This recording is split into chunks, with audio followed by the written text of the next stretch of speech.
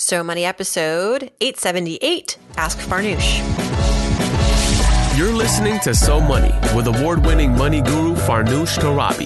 Each day, get a 30-minute dose of financial inspiration from the world's top business minds, authors, influencers, and from Farnoosh herself. Looking for ways to save on gas or double your double coupons? Sorry, you're in the wrong place. Seeking profound ways to live a richer, happier life. Welcome to So Money.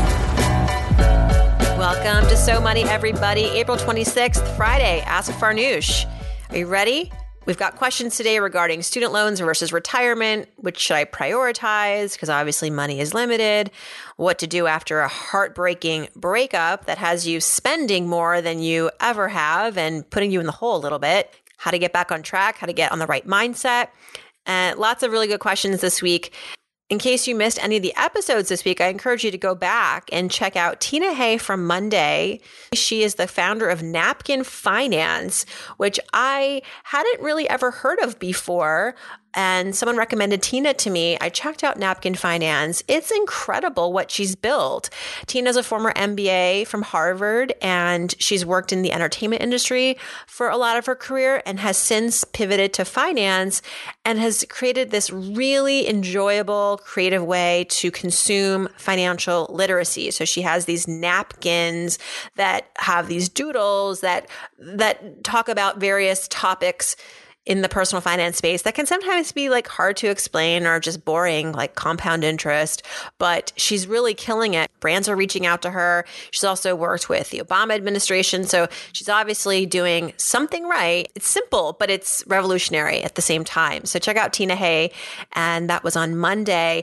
On Wednesday, we had Susan Hyatt, who is the author of Bear, a book that's all about how to kind of transform your life, starting with your sense of self-worth. She is somebody who struggled with body image for a lot of her years, a lot of her life, and has written a book to address that, but also in doing so, kind of giving a lot of support to people who may be in the same boat or, are feeling down because of their sense of self-worth, their weight, their body image issues.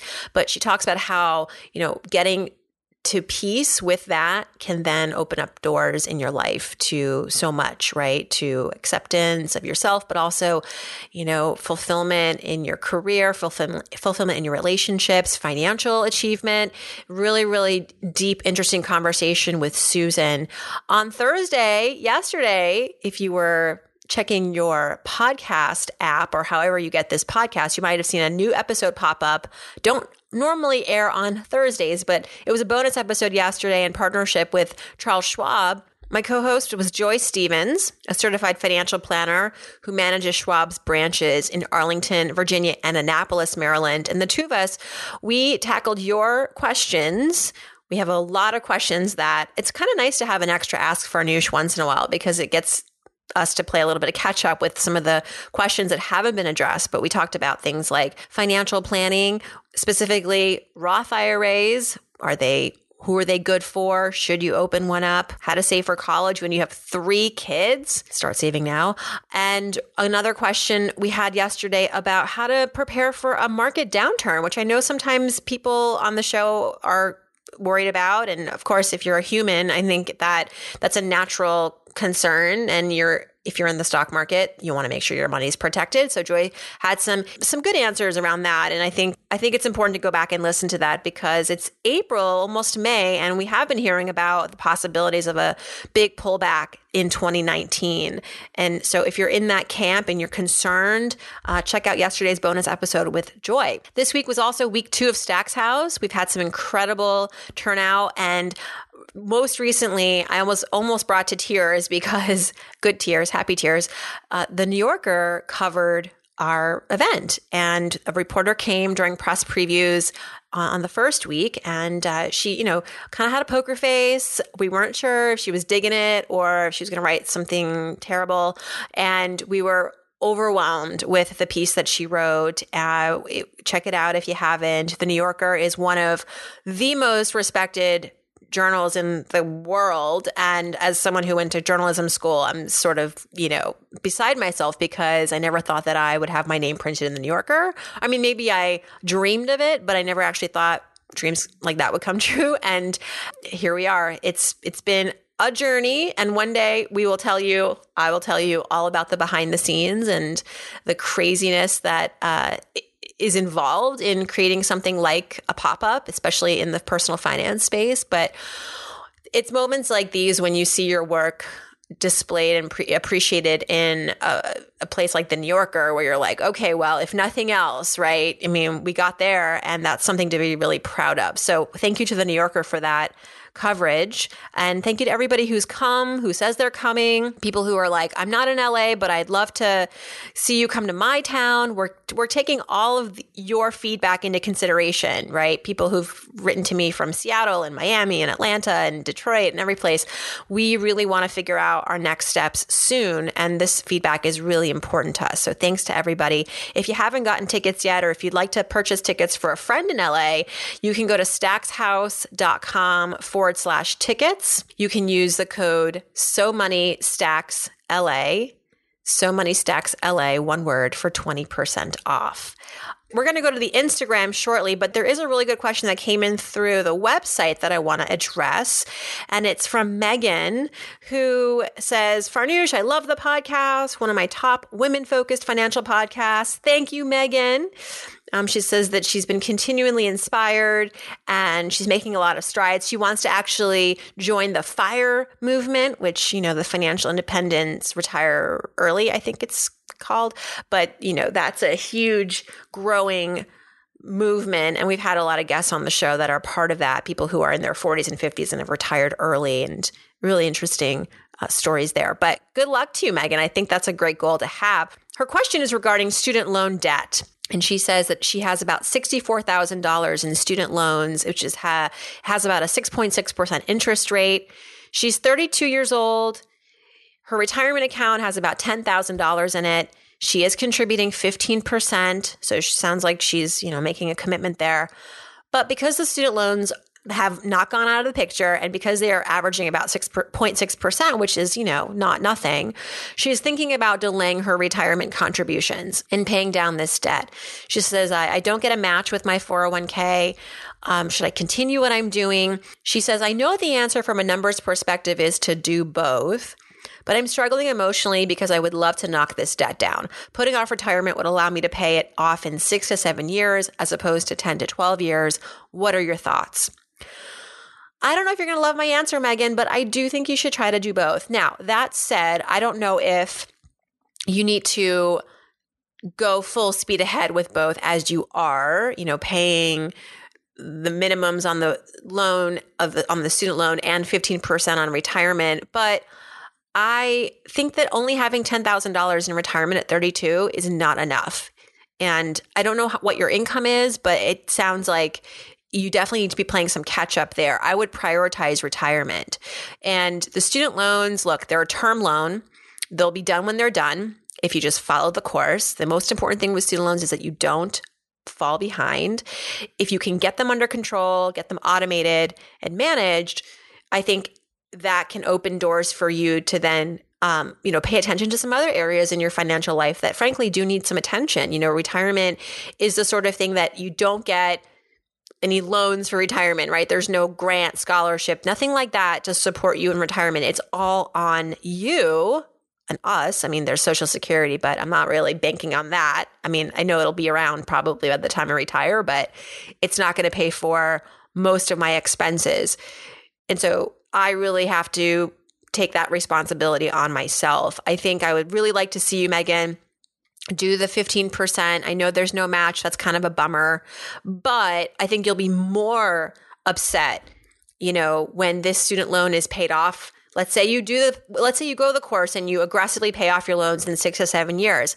Then you look at your retirement and you're like, still behind, maybe you've only got, at that point, 3 or 4 times as much as you have now, which is still not going to be a lot. You're going to be concerned now about that. So the worries won't go away. I feel like you're still going to be feeling anxious, even with this student loan debt gone. I think you got to try to straddle both paths to the best that you can. And when you get a tax return, when you get a raise, maybe that's an opportunity for you to pay down these student loans. And remember, it's important that when you do put an extra payment towards student loans, like any debt, you put it towards the principal, not principal plus interest, or rather not just like an extra payment, not just as an extra payment, because that'll go towards some principal and some interest.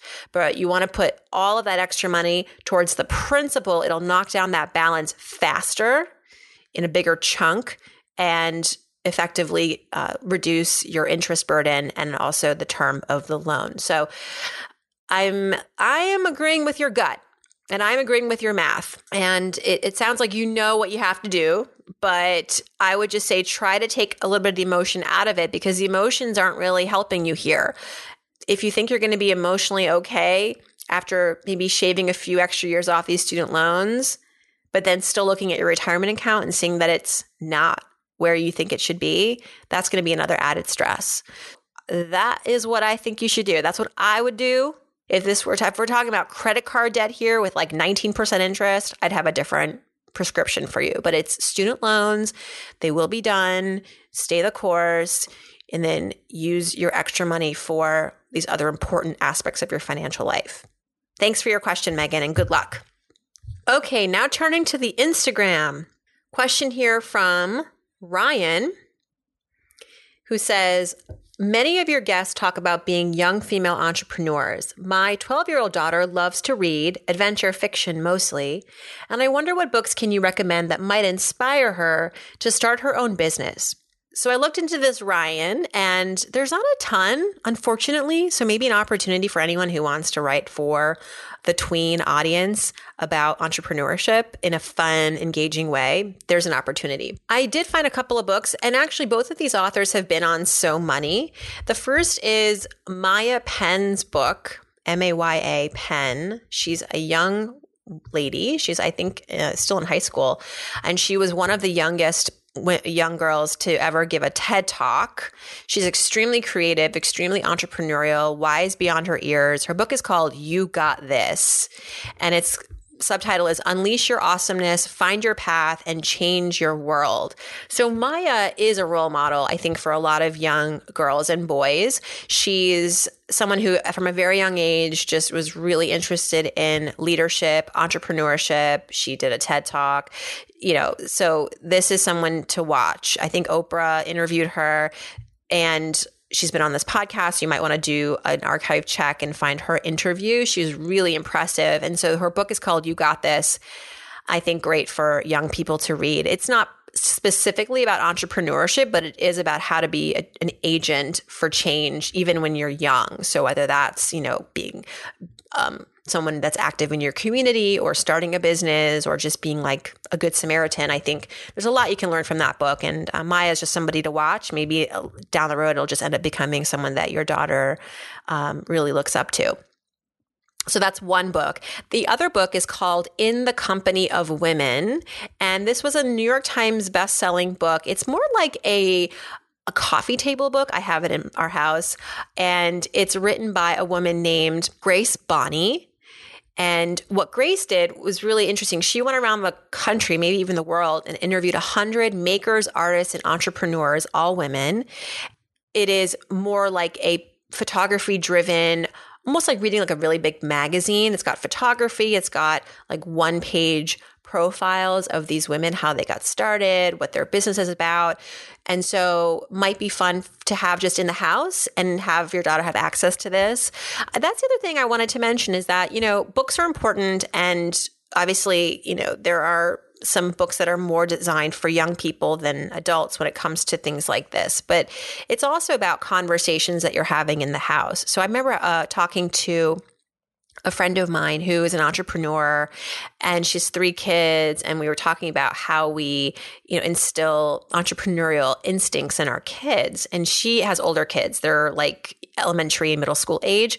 But she says, even just walking around our neighborhood, if we all go out to dinner, coming home, we'll notice some of these businesses on the street might have, out of business signs or for rent signs. And we think about what kinds of businesses could go here and why, or why this business is failing. And so having conversations like that are kind of more spontaneous, but from the parents' perspective, maybe a little conscious because you want to start getting your kids to have these kind of critical thoughts about what it takes to start a business. And, the old school lemonade stand, the benefits of that are still relevant. So encouraging your daughter to find ways around the house to make money. I remember one parent telling me that rather than giving his son just a flat out allowance for, say, doing chores or whatever, that his son was tasked with going around the house and trying to discover needs that the household had, which may not have been addressed, kind of pitching that to his parents, like saying, hey, mom, dad, I noticed that there's this section in our basement that is a mess or hasn't really been organized, or there's a lot of junk in our basement. I'd love to either have a yard sale or organize this for us, or, coming up with tasks that can help the family in maybe ways that aren't every day. And then here's the bonus, the kicker. The son had to propose his fee. So this is important too, because you want to encourage also deciding what your worth is and pushing for your worth and your value, negotiating. So he would say, I think this is like a $15 project. The dad would say, oh, okay, well, why?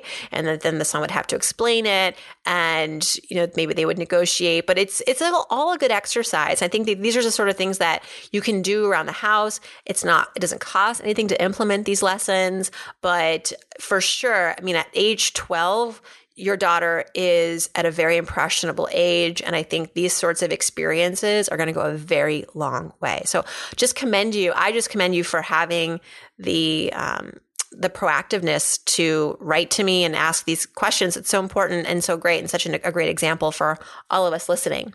Thanks so much, Ryan.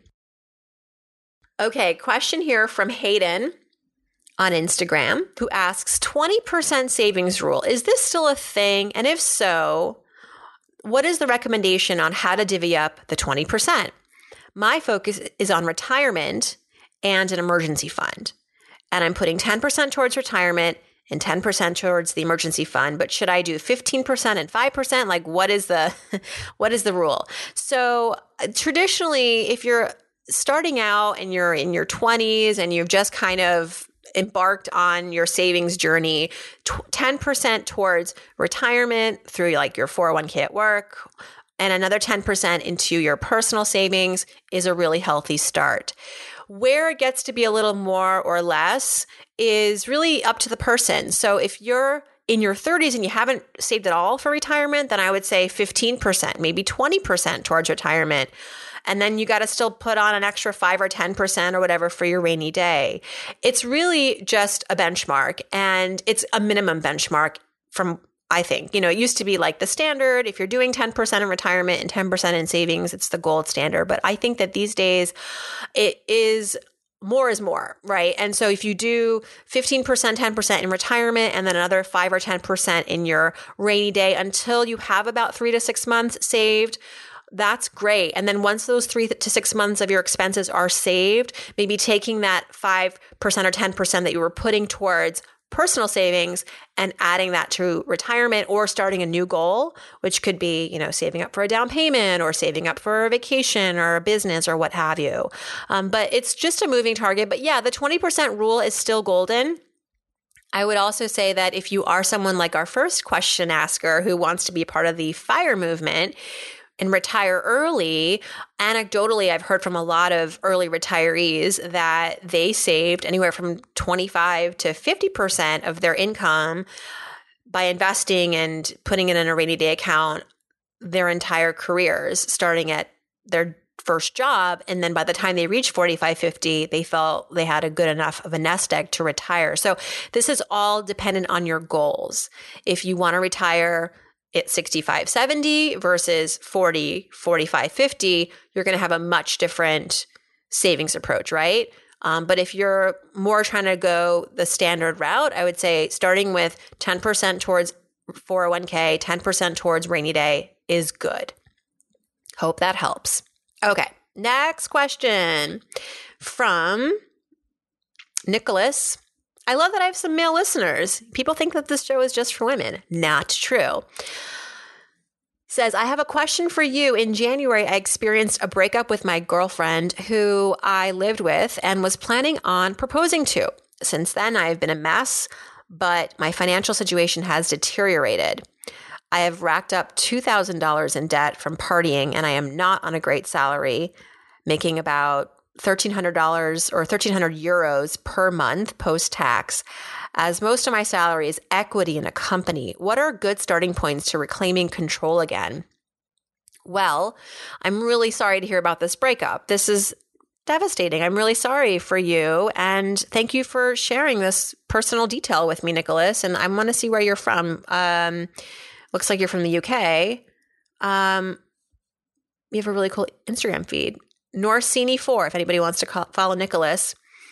So first, just really sorry for your breakup. That's not, I don't wish that on anybody. That's really hard. And I can understand that you've been down on yourself and perhaps spending money to emotionally make up for it. I think that we often spend when we're emotional. That's everybody. But you want it to stop. And I want to say that, and I think that's important. I think that 2 bits of advice for you. One is to automate savings, because if you aren't already, that's the only way you can save without getting emotional, right? Automation is plain and simple. It happens whether you're having a good day or a bad day or a so-so day. You just know that money is always going to go where it needs to go. So hooking up your bank account to a savings account that is perhaps at the same bank or at a online bank that you're just taking a percentage of every paycheck to save. I think that it's important to not leave the house with all your credit cards because basically don't make it easy for yourself to spend. So if you are, if you are hooked up to all these like online sites that have your credit card, you might want to detach for a while if you can't trust yourself. And it's not because you're a bad person or because you're reckless, but because sometimes that's what we need to do as human beings because we make emotional choices. So if you need to do that. We have to control the environment. I just read an article the other day that it was like saying that science has now proven that willpower has less to do with achieving our goals. It's more about controlling your environment, reducing temptation. So if you are doing things that expose you to temptation, you need to stop doing those things, right? So if you've got these group of friends that are always calling you and saying, let's go out, you need to say, I want to hang out with you, but can you come over instead? Like, I don't want to go to another bar and leave having dropped, 100 pounds on drinks. Why don't you guys bring some, drinks over to my place and I'll host, but like, I need to just be around people. Yes, because I'm going through an emotional time and friendship's important still, but I don't want to be going out and going more into the financial hole. So figuring out kind of where the leaks are happening and why, and putting a stop to them. That's one thing. And then the other thing is automating. And then, okay, a third thing, I would just say, don't be alone, right? So it's really important that you're connecting with people. You want to make sure that your friends who are around you are supporting you, but not because they want to like take you out to the bar. And if they do, they got to pay for it. I don't want you paying any more money for your drinks, but don't also wallow in your misery by drinking. Like go out there and do something that's going to distract you, that's healthy, right? You go out, go camping with your friends. You take like a staycation. You sign up for yoga. You sign up for meditation, whatever. Like do something. Again, controlling your environment, right? You're implementing some activities into your day-to-day that's going to distract you, that's not going to make you spend more money, that's going to also be healthy for your mind. So, that's what I do. Like if I had to go through a bad breakup, I would just want to like detach, right? And go and just heal somewhere and not go crazy into debt doing it. But, there are ways to do things like that. If it's just a matter of planning your weekends around cool, fun things that are happening in your town, spending your time with quality friends, that is also going to go a very long way for you. But also I will say that time heals, right? So just be patient and just know yourself. You know yourself now. You've been spending money recklessly. You know what your weaknesses are and where your temptations are. So try to kind of get ahead of that, if that makes sense. But really wishing you the best, Nicholas. Thank you so much for listening all the way from the UK. I'm so touched. Thank you. Okay, a question here from Kevin, I believe. The Instagram handle's a little ambiguous, but the first 3 letters are KEV. So I'm going to call you Kev. Kev says, I'm a huge fan of the show and I hope you can help me out. I'll try. He says, I'm 24, I have no debt, and a credit score in the 700s. Well, you sound like you're doing great so far. I don't know if you need my help, but it goes on. He says, my mom wants to refinance her home and asked me to be a co-borrower because she needs a higher income total to qualify. I want to help her out, but I think it would be financially risky for me to take on this responsibility. And if it matters, I only make $16 an hour and I barely make enough to get by and save. Any advice would be appreciated. Thank you so much. All right, a lot of thoughts here, Kevin. I think that I'm going to go with what you're telling me first, which is that you're concerned about pairing up with your mom as a co-borrower. You think that it could be risky for you. And I wonder if there's any history here that would lead you to believe this. I mean, just objectively, it's not really the best idea to be a co-borrower with anybody unless this person has like pristine credit, great income. But then why would they need a co-borrower, right? There's always a risk to being a co-borrower, assuming that the person who's asking you to co-borrow with them has not enough of a financial history or like a healthy financial track record to qualify on their own for whatever loan this is. So they're obviously coming to you for a reason. If you have any reason to doubt your mother's ability to pay for this mortgage, this new mortgage on her own, then you shouldn't at all pursue this. And frankly, you making $16 an hour, I'm not sure you're going to be like the best co-borrower. I mean, yes, your credit score is great and you have income and you have a job, so that's great. But I don't know how much money we're talking about here and if someone making $16 an hour would qualify as a co-borrower. So you could just say to her, you know, I love you. I want to be able to support you. But first of all, you know, I'm concerned about being a co-borrower because, you know, as you know, I'm trying to build my credit and build my financial life. And I just want to be careful because, you know, being a co-borrower, I'm on the hook for this mortgage equally as you are. And I'm just not in a place to be able to afford it. And see where that takes you, that conversation, that honest conversation with your mother.